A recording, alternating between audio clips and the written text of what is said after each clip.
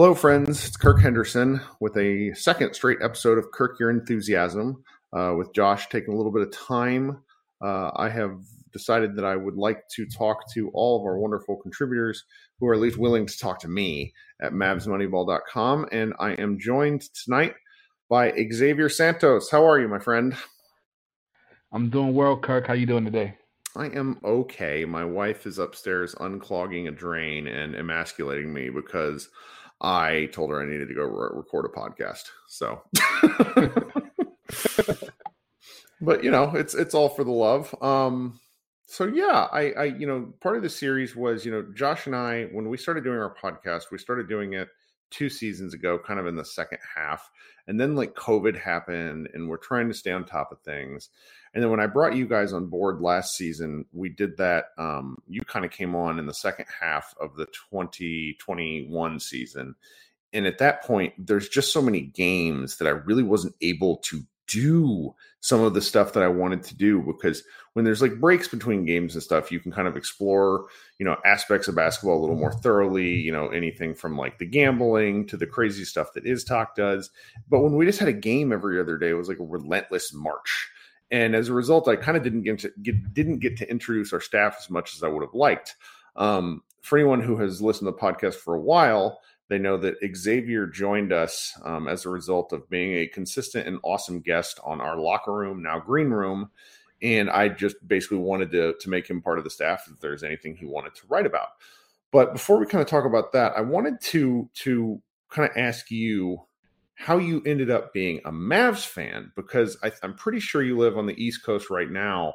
But, so tell us a little bit how you ended up here. So I wish I had a great story about how I became a Dallas Mavericks fan, but unfortunately, it's going to sound really lame, but it was because of NBA Jam, because of the arcade game. That's a great story. What are you talking about? Keep going. So I was probably 8, 9 years old when I was introduced to the game. And at the time, despite the fact that I was a New Yorker living in the Bronx, I just hated the Knicks, right? I hated Patrick Ewing, John Starks. I liked Anthony Mason. I liked Charles Oakley. But other than that, I really hated the Knicks. And so just through playing the game, I kind of fell in love with the Mavericks and Jim Jackson, Jamal Mashburn. They were on the game. I fell in love with them. They were in the news. And Jason Kidd was in the news because of a love triangle involving, I believe, Tony Braxton, who was like the most popular singer out there at the time. And then it just kind of stuck. And so anytime I would tell people that I was a Dallas Mavericks fan, they wouldn't believe me. Because, I mean, who roots for the Mavericks? Well, they were terrible then. They were one of the worst sports franchises out of all of them at that point in time. But their uniforms were awesome, Kirk. Yes. And for a 9-year-old, that's what matters. So that's what I fell in love with, the color scheme and the video game. And I liked playing with them in the video game. And then it just, like I said, it just kind of stuck. And then, shortly after, we ended up drafting Dirk, and then the rest is history.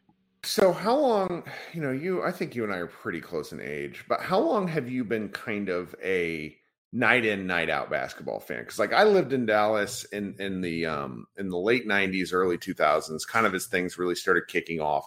I watched a lot in high school, but then I really didn't fall in, like, because then I was out in California, and then I really felt like face first right out of college when I was like 22 and had nothing else to do.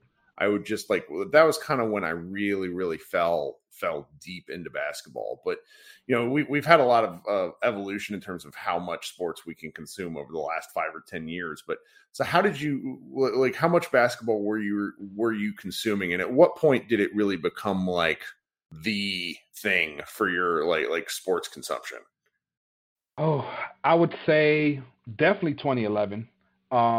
Since 2011, I've probably watched 80 to 90% of Mavericks games. Even if I don't catch them live, I would usually just go on League Pass the next day and watch the 30-minute replay or whatever just to watch the night before. But 2011 was when my fandom really went to the point where I'm now a psychopath about the Mavericks. And the thing is, people who know me, before writing for you guys, I was anonymous online. And I enjoyed my anonymity, right? I was a lonely Maverick fan. I didn't know any Maverick fans in real life. I didn't talk to anybody about the Dallas Mavericks. I was just a psychopath in my own little bubble, and I wasn't really in tune with the whole Mavericks community. Which has its pluses. Let's just be clear. No offense to all you lunatics out there. It has its pluses and it has its downsides as well. I think the first mean comment that someone wrote on my article sent me into a state of rage for about 2 days. Because that's the thing. I've never had my Twitter mentions filled with people telling me that I was a complete moron and an imbecile. So this is new to me, right? I had to kind of get used to the fact that, hey, people are going to disagree with you. Now, understanding that I'm a bit of an egomaniac, and because I've never been challenged on my opinions about the Mavericks, like I said, it was just something that I needed to get used to. But honestly, just through writing, it's been therapeutic for me. And honestly, I kind of enjoy the pushback because I'm one of those people. I like to be challenged, and I like to challenge because I love to learn, right? That's just the way my personality is. And if someone can prove me wrong, for me, that's like the greatest thing ever because that means that I learned something. Now, initially, you take a bit of an ego hit being proven wrong, but eventually, that's how you get to learn and experience new things. So honestly, I'm thankful for the community. I'm thankful for the fact that I do get pushback because it does kind of make me reevaluate some of my beliefs and some of the things that I think about the Mavericks. So I enjoy it. It's been a learning process, and honestly, the last 3-4 months, I think I've been writing for the site for about 3-4 months, if I'm correct. Yeah, they've been great. So it also makes the day go by faster. That's one of the because it's and we love our guy Matthew, who is also from the green rooms, but he could argue, you could tell him the sky is blue, and he would say, "Here's why it's not." And in our Mavs Moneyball Slack, depending on what you're doing that day, you kind of have the option to check in and out about any sort of Maverick-related discussion, which is a little more productive than some of the Twitter discussions and social and Facebook and stuff, where a lot of people are typing and they don't really want to talk. They don't really want to have a discussion. So we've kind of had some fun back and forth, and and this is what Tim and I talked about last night, where and I'm working on this in terms of the gender gap, but we really have a wildly diverse staff in terms of both people and then the way people like to consume basketball. And I think that can make for some really diverse opinions because Tim, for example, was telling me last night, he's like, I love talking about the ins and outs of basketball, but because because he has 3 very young children, there's just times when he's not able to really get into the weeds because he has to do other stuff. And it's fun to dip in and out like that because the Mavericks, for as much as we complain about them, they're really interesting. They are. They never, and that's the thing. There's never a dull day as a Mavericks fan because of Luka. Luka brings excitement, and especially when you're a team like the Mavericks who, look, let's be honest, if 2 years ago you would have told us that we'd be here now, none of us would have believed that. Or let's say 3 years before we drafted Luka, when our team was pretty much just Dennis Smith Jr., no one would have anticipated that we'd be here. And now we have a lot of what we call first world problems, right? Where 3 years ago we would have taken these problems any day of the week, but now we're spoiled, and Luka has done that to us to the point where we are spoiled. But I think, and I do love the fact that even in our Slack and even on Twitter, my opinion is different than most people's. And I think part of that is, I'm a gambler, right? So you ask me how much basketball I consume. I consume a lot of basketball because I'm a gambler. I like to wager on games, and for me, that's pretty much my introduction to really being a hardcore basketball fan, which is gambling from night to night. And so it gives me at least I think, a broader perspective on the league as a whole, whereas a lot of Mavericks fans that I encounter online, they watch a ton of basketball, but they watch a ton of Maverick basketball. And so it's easy to get bogged down in the team and it's hard to just take a step back and look at the league as a whole. And I think that's why I enjoy basketball so much, is because gambling has forced me to watch back when they were the Charlotte Bobcats against the Milwaukee Bucks on a Tuesday night. There's no reason for me to be watching that game. But when you have a wager, then all of a sudden you're up watching that game. And so, like I said, you just see the league from a different perspective when you come at it from that point of view. Well, that actually kind of leads. There's a couple of things that I'm thinking about now that you say that. So What sort of things drew you to at least wanting to contribute about the site? Because you came on our green rooms and were asking questions and talking, kind of talking about the things you're already thinking about. What sort of things like led you to want to like contribute to the site? And then on top of that, like heading into this season, what are you interested in about the coming season? And is there anything that you're kind of looking forward to maybe either writing on or talking on with our podcasts? Sure.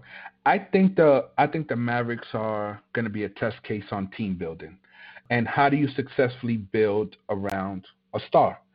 And I think that we've seen some teams fail at it in great fashion. I mean, take a look at the New Orleans Pelicans when they had Anthony Davis, right? They had a superstar in his prime, and yet they could never maximize his talents because, unfortunately for them, they went all in at the wrong time, and they cashed in all their chips for players that really didn't move the needle for them. They had some bad injury luck with DeMarcus Cousins getting hurt, and then Anthony Davis ended up leaving the Pelicans for greener pastures.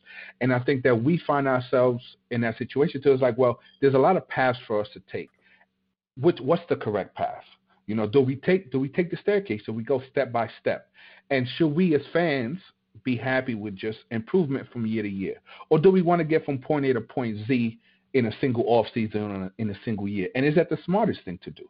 For example, the Chicago Bulls. You've seen they've cashed literally. They can't trade another first round pick probably for the next 8 to 10 years. And the team that they've built, is it a championship contender? I would argue it's probably not. But if you're a fan of a team that has been struggling for so long, if you're the owner of a team that has been struggling for so long, is making the playoffs good enough? And so what I've seen just from being online and interacting with fans is that everyone has a different definition of what success means to them. For some fans, success means making it to the second round. Why? We lost in the first round twice. So for them, success is simply making it to the second round. For me, I view success as building a sustainable championship contending team. Now, the path to those two things looks different, right? Because you can go all in or you can make moves to simply get you to the second round, but that may be your ceiling. That sort of stuff doesn't interest me. I'm not interested in just making the second round. I want to see Luka compete for a title. And so that means we have to rethink the way that we approach team building. And so that's what I'm interested to see is what approach the front office takes, and are we really going to see change? I think my introduction to the Mavs community was with that article where the headline said I was defending the front office, but more so I was just trying to give fans a different look at, 2018, 2019, 2020, what has happened in those off seasons and what's led us to this point. But yeah, that's what I'm interested to see is, what kind of steps do we take? Because like I said, if you look around the league, if you look at Portland, I mean, there's any number of examples of teams that simply were unable to build around their star. And for Mavs fans, we don't want to be next. So that's what I'm looking for. That I completely understand. So earlier you had talked about, kind of one of the things that you really enjoy is the wagering on kind of the league as a whole, keeps you mixed up in that. Kind of a pair of questions from that. Like, first, it's a little early for this, but are there anything Maverick related that you're seeing out kind of in the betting world that you're very interested in? And then second, is there anything kind of in the NBA at large that you feel is worth kind of keeping an eye on? Because I was just out in Vegas, and like kind of the volume of things that you can bet on in relation to the NBA is really kind of incredible. And it's almost overwhelming for me because I don't know enough about it, but I always try to follow it because I have a friend that works at a one of the big media sites where they're kind of just dipping into gambling, and really like the way like gambling coverage is so interesting to me because it really is just it's like the stuff that IsTalk does for us, where it's just a different way of looking at information in relation to the games. So sorry, I kind of babbled on past my question there. No. So I think the biggest thing that the general public doesn't understand about gambling is that Vegas's job is to set the line where ideally 50% of the public will bet on one side, 50% of the public will bet on the other side, and then they're able to make their money off what we call the juice, right? So that's where Vegas makes their money. Because if too much of the public bets on one side of the line, then that exposes Vegas, because if that side wins, now Vegas has to pay out all those bets. That's a losing proposition for them. So just because Vegas sets the line at 48.5, that doesn't mean that that's what they expect the Mavericks to win. That's where they believe they'll be able to split public opinion and get bets on both sides. Now, remember, when we first saw the lines open up, it had the Mavericks at about 48.5 games. And I remember saying, I said, look, because of all the things that have happened with the front office, there's a bad taste in the public's mouth about the Mavericks, right? You combine that with the fact that we didn't make any significant needle-moving acquisitions in the offseason, the average bettor is going to look at that and say, you know what? The Mavericks aren't going to be better than they were last year, so I'm going to go ahead and bet the under. And what happened was a ton of people put money for the Mavericks to underperform that 48.5 line. And then yesterday, Doyle actually released the most recent numbers. And that line had actually dropped from 48.5 games to 47.5 games. Reason for that, a ton of people bet the under. And so now they're trying to lower the line to the point where more people will be willing to take the over, so that way they're not over leveraged and they're not exposed. So to me, that presents a ton of value for the Mavericks, because if that line continues to drop, if you believe in the Mavericks the way I do during the regular season at least, there's tremendous value on that. And I would expect what they call the sharps, or those are the people that are professional gamblers, right? Their bankroll is in the millions of dollars. They're the people who actually move the lines. What they do is they wait for the public to kind of pick a side. They wait for the line to move, and then they hop on the opposite side. Whenever the general public is in favor of one thing, you'll see that the professional gamblers often take the other side, because the average bettor loses, right? Right. Simply put. So I would expect a ton of sharp money or professional gamblers to be pounding the over for the Mavericks. As a whole, like I said, when you look at where a lot of the lines have been set, it's all about public opinion. For example, there's a lot of buzz about the Warriors. And so the Warriors line is inflated. They have their line is 49.5 games. Now, the reason why that line is so high, they haven't said yet, right? There's an inkling, there's rumors out there that Klay probably won't start the season fully healthy, and even if so, by the time he gets back, they're probably going to ease him into the lineup. But because there's a lot of buzz about the Warriors, they have to inflate that line, because if you put that line too low, a ton of people are going to bet the over. Now they inflated the line to account for all of the offseason hype surrounding the Warriors. And so if you were to get a Vegas expert on the phone and say, hey, how many games do you think the Warriors win? It's probably a lot less than 49.5. But again, they set the line based off public opinion, not where they actually, how good they believe the team is.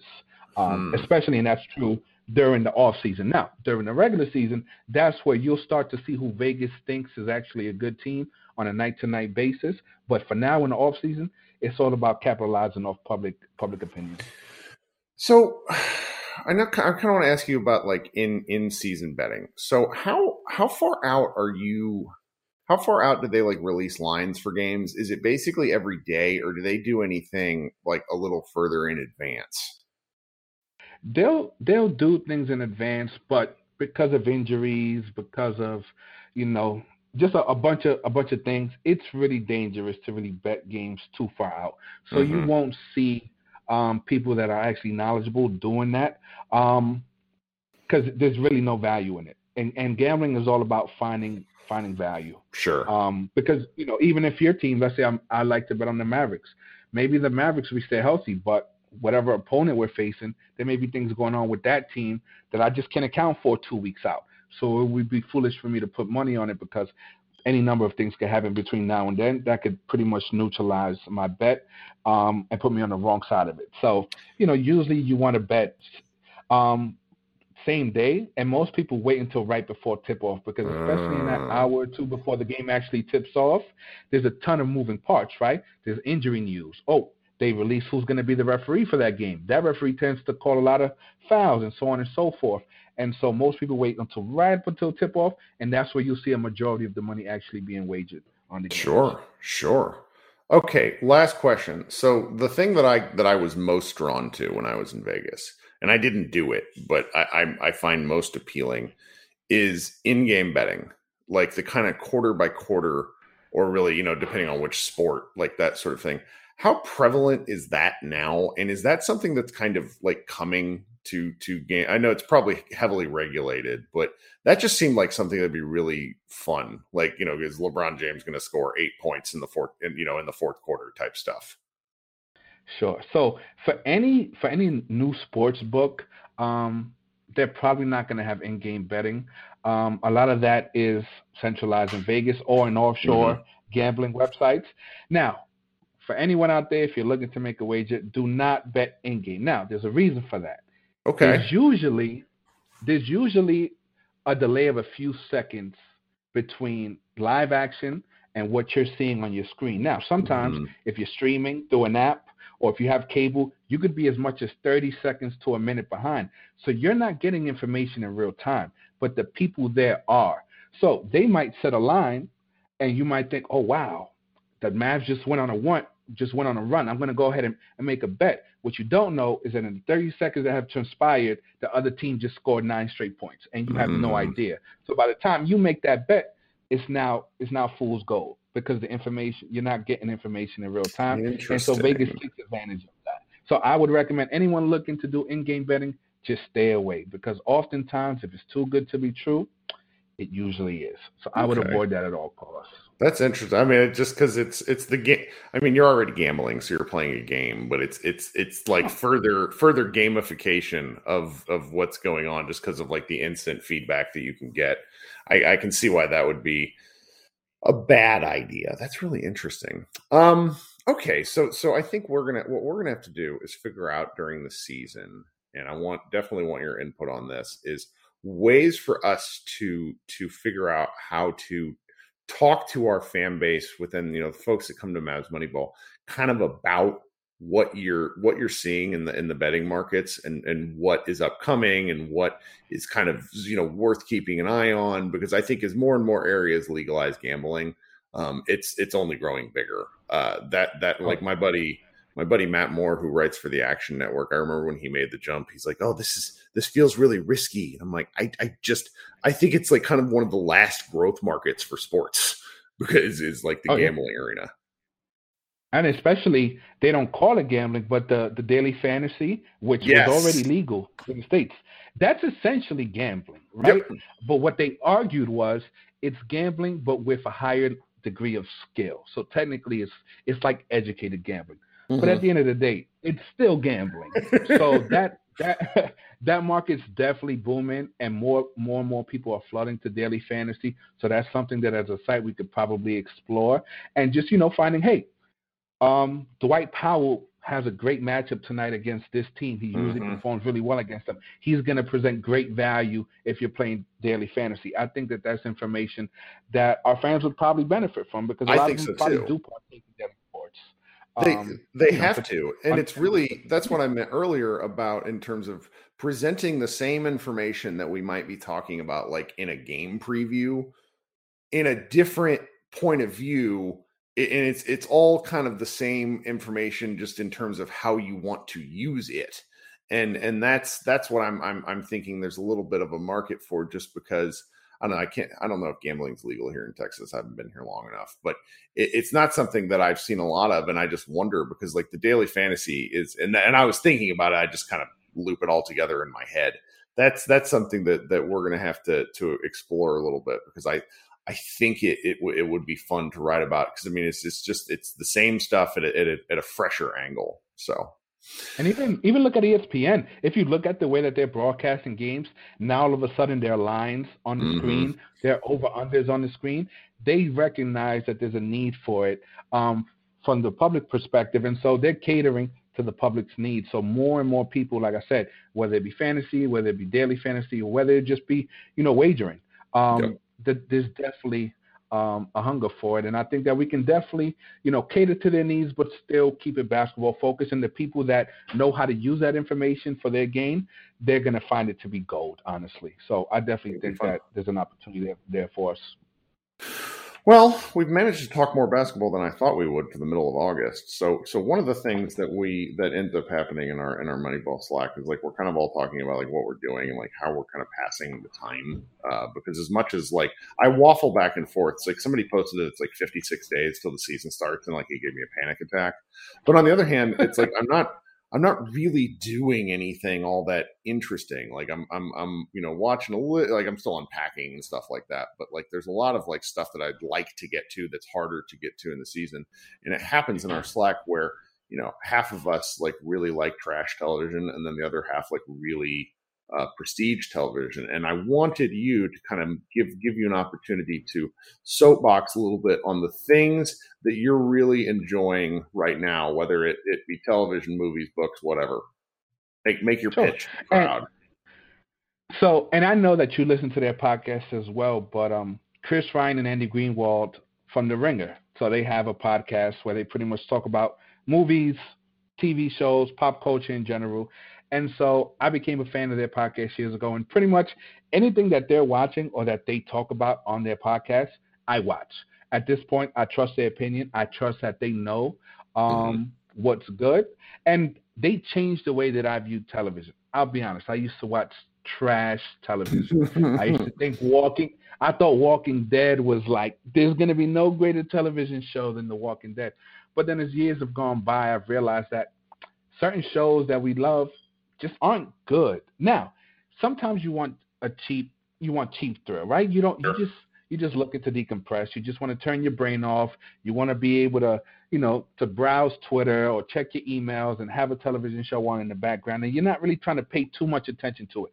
And there are certain shows that are great for that. And then there are other shows where it's like if you watch it and you have your phone in your hand, 20 minutes later, you're going to be completely lost. And lately, I found that I've been gravitating towards those shows because it literally forces me to shut out the outside world and focus on something.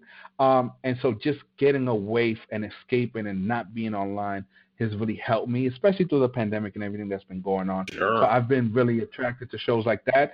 Foreign shows where I have to read the subtitles are like, that's my sweet spot right now. So I've been watching Gomorrah on HBO Max.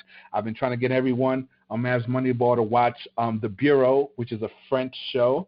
And so if I don't understand the words and I have to read subtitles, that means I can't be on Twitter. So for me, sure, that's ideal. But I'm really just I feel like movies, there's not enough time in a movie for characters to really be fleshed out, for stories to really be told. Like, for example, I'm sure you watch Game of Thrones.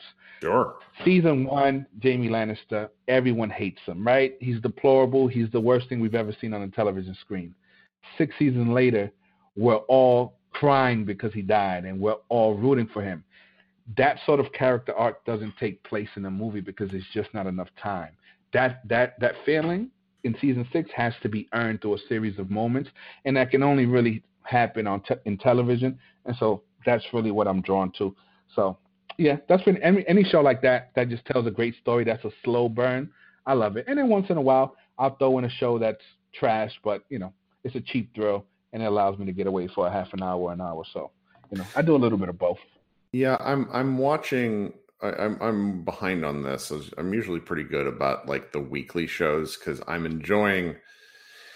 I don't know. Like with shorter shows, I really enjoy binge watching, like anything that's, 23 to like 35 minutes, kind of in that range, like kind of the comedy type stuff. But the longer shows, I really enjoy watching kind of one at a time. And I've been watching, my wife and I were late to White Lotus just because we moved. And I've been watching that one, and I cannot figure out if I like it at all. Because on the one hand, like, it desperately makes me want to go on vacation. But then on the other hand, it is such a like indictment of everything rich white people do that sucks. They don't have a single likable character on that show. And yet I love the White Lotus. Now, it took probably till episode 3 or 4 for me to even realize what was going on or what direction the show was taking me in. But once I was in. I loved it. And one thing is Twitter, right? Mm-hmm. Sometimes I used to like to just let a show run, and then when it was done, I would just sit and binge watch it. But the problem is if you're online as much as I am, chances are someone's going to spoil it for you, right? So there's Mm-hmm. certain shows that if you really love, it has to be appointment television, and you either have to watch it or go offline until you catch up on the episode. But if it's a show that, you're not really that invested in, those are the ones where, like, for example, Ted Lasso. Yep. I'm letting Ted Lasso just sit there, and then on a rainy Saturday afternoon, if I'm Watch feeling the whole down, thing. Yeah. I throw on second season of Ted Lasso and blow through it in a few hours. So, it depends on the show and how invested I am and whether I watch it same day or if I just let it stack up. Yeah. I'm like, there's a few that I almost want to revisit. Like my wife made me, like, I had her put it on when I was working back during the pandemic, but like we ground through all of like Marvelous Mrs. Maisel in like a week and a half somehow, because it was just like, for some reason, it just clicked with me.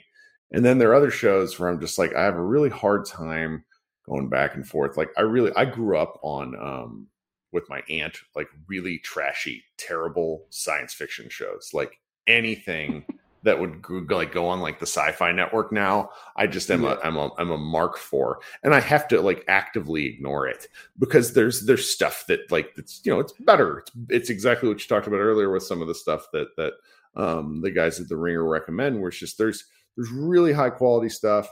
I really kind of enjoy. I enjoy anything that's like 8 to 12 episodes where it's not so long that I can't finish it in like a week, because it's like my wife and I have restarted Friday Night Lights because we just kind of wanted to. It's been a decade. And I'm like, man, there are 23 episodes. Like, this is a lot of episodes. I don't know how I'm going to do this. So it can be intimidating, especially like if you want to rewatch The Sopranos. It's like, okay, I have to commit to 70 hours of programming.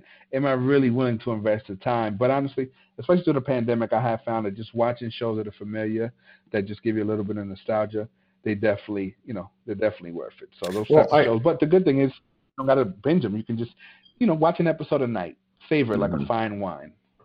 Well, my wife and I will watch The Bureau at some point. I have a feeling it'll be a next off-season sort of thing where there's just more time, because like I time my move in between it. And by the time we get through some of the stuff that she wants to watch, it's like, and like they're always adding more. Like I like my Netflix queue and even my Amazon queue, like for some of the things that I want to watch. Like I don't know why. Like on Apple Plus, there's that Jason Momoa show called C that looks so awful, and I cannot wait to try it. And but I won't watch it, and it's tough. But I will watch The Bureau because I know what you mean about these foreign language shows. Like that's probably one of the things I enjoyed the most. Like there was this one, it was a 3-season German show called Dark that was like just the weirdest, but I loved watching it because I really like, you watch the whole thing, and there's you got to put your phone down. That sort of thing's important because there's just so much of everything now is like a second screen experience. But well, this has been fun. Do you have anything else you want to chat about before we head on out of Dodge? No, I mean, hopefully I haven't bored the audience to tears. But yeah, honestly, I'm thankful to you, Kurt, for taking a chance on me, and honestly, just being exposed to the whole Mavericks community has been a great thing for me. So I'm really thankful for the people that interact with me. I'm thankful for the people that call me an idiot, and I'm thankful for the people that read and tune in. So thank you to everybody, because like I said before, 3 months ago, I didn't have anyone to talk Mavericks with, and now I have hundreds and hundreds of people to talk Mavericks with. So it's awesome, and thank you guys. Nice. It's nice. All right, guys, this has been Kirk and Xavier. I'm going to be back probably with Ben or Jordan. I'm going to keep saying Lauren Gunn's name until she pops back into our Slack and says that she'll do a podcast with us. We have a new contributor, Elizabeth, who I'm hoping to get on at some point. And then the overseas guys, like Xavier. We have Joe, and then we have Iztok. And so it's just a really fun, diverse staff of people who have been here forever. We're losing Doyle for like a month to the Texas State Fair, so he keeps on nagging me that I don't have him on. I'm like, well, man, like you're always doing weird. Doyle's like the most social person alive. It's like me. I don't have like my adult friends are all internet friends. Like I don't have anybody that I talk to. But yeah, this has been fun. All right, guys, we will be back. I don't know if I'm not back tomorrow night, then maybe the night after that. We'll see. Because today is Tuesday. work something out. I have some other kind of bigger guests. I'm going to try to get some people who I don't ever get to talk to because they've moved on to like actual media jobs as opposed to fan sites. But I hope you guys have enjoyed getting to know us a little bit more. This has been Kirk and Xavier, and we will talk to you soon enough.